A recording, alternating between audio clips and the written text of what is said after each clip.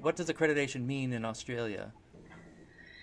So it just basically means that we're all bound by the same curriculum and the same regulations to ensure safety and a level of education occurs. So we are bound by that, and we do adhere to all of that. It's just that we choose to achieve those skills in a different way or in a different process.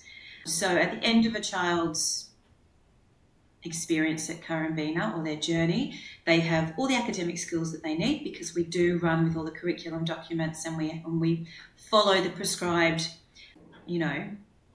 requirements. Thank you. Mm-hmm. But on top of that, we do it in a different way so that the children are owning their own learning and making decisions about how they learn.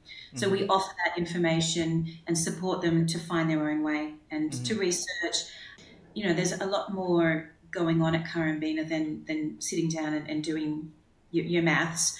We do explicitly teach maths, obviously, but we do offer lots of other extra ways to learn that maths in different kinds of life situations as well, I suppose. So we are absolutely accredited, and we offer more than that. And I think for me, that's the beauty. They get what they need, but they also get it in a way that they can take it for the rest of their lives, and it's not just multiplication tables or how to spell particular words. They get so much more than that.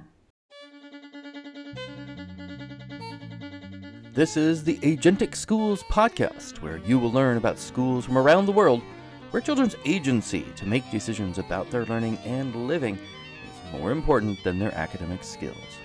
I'm your host, Don Berg.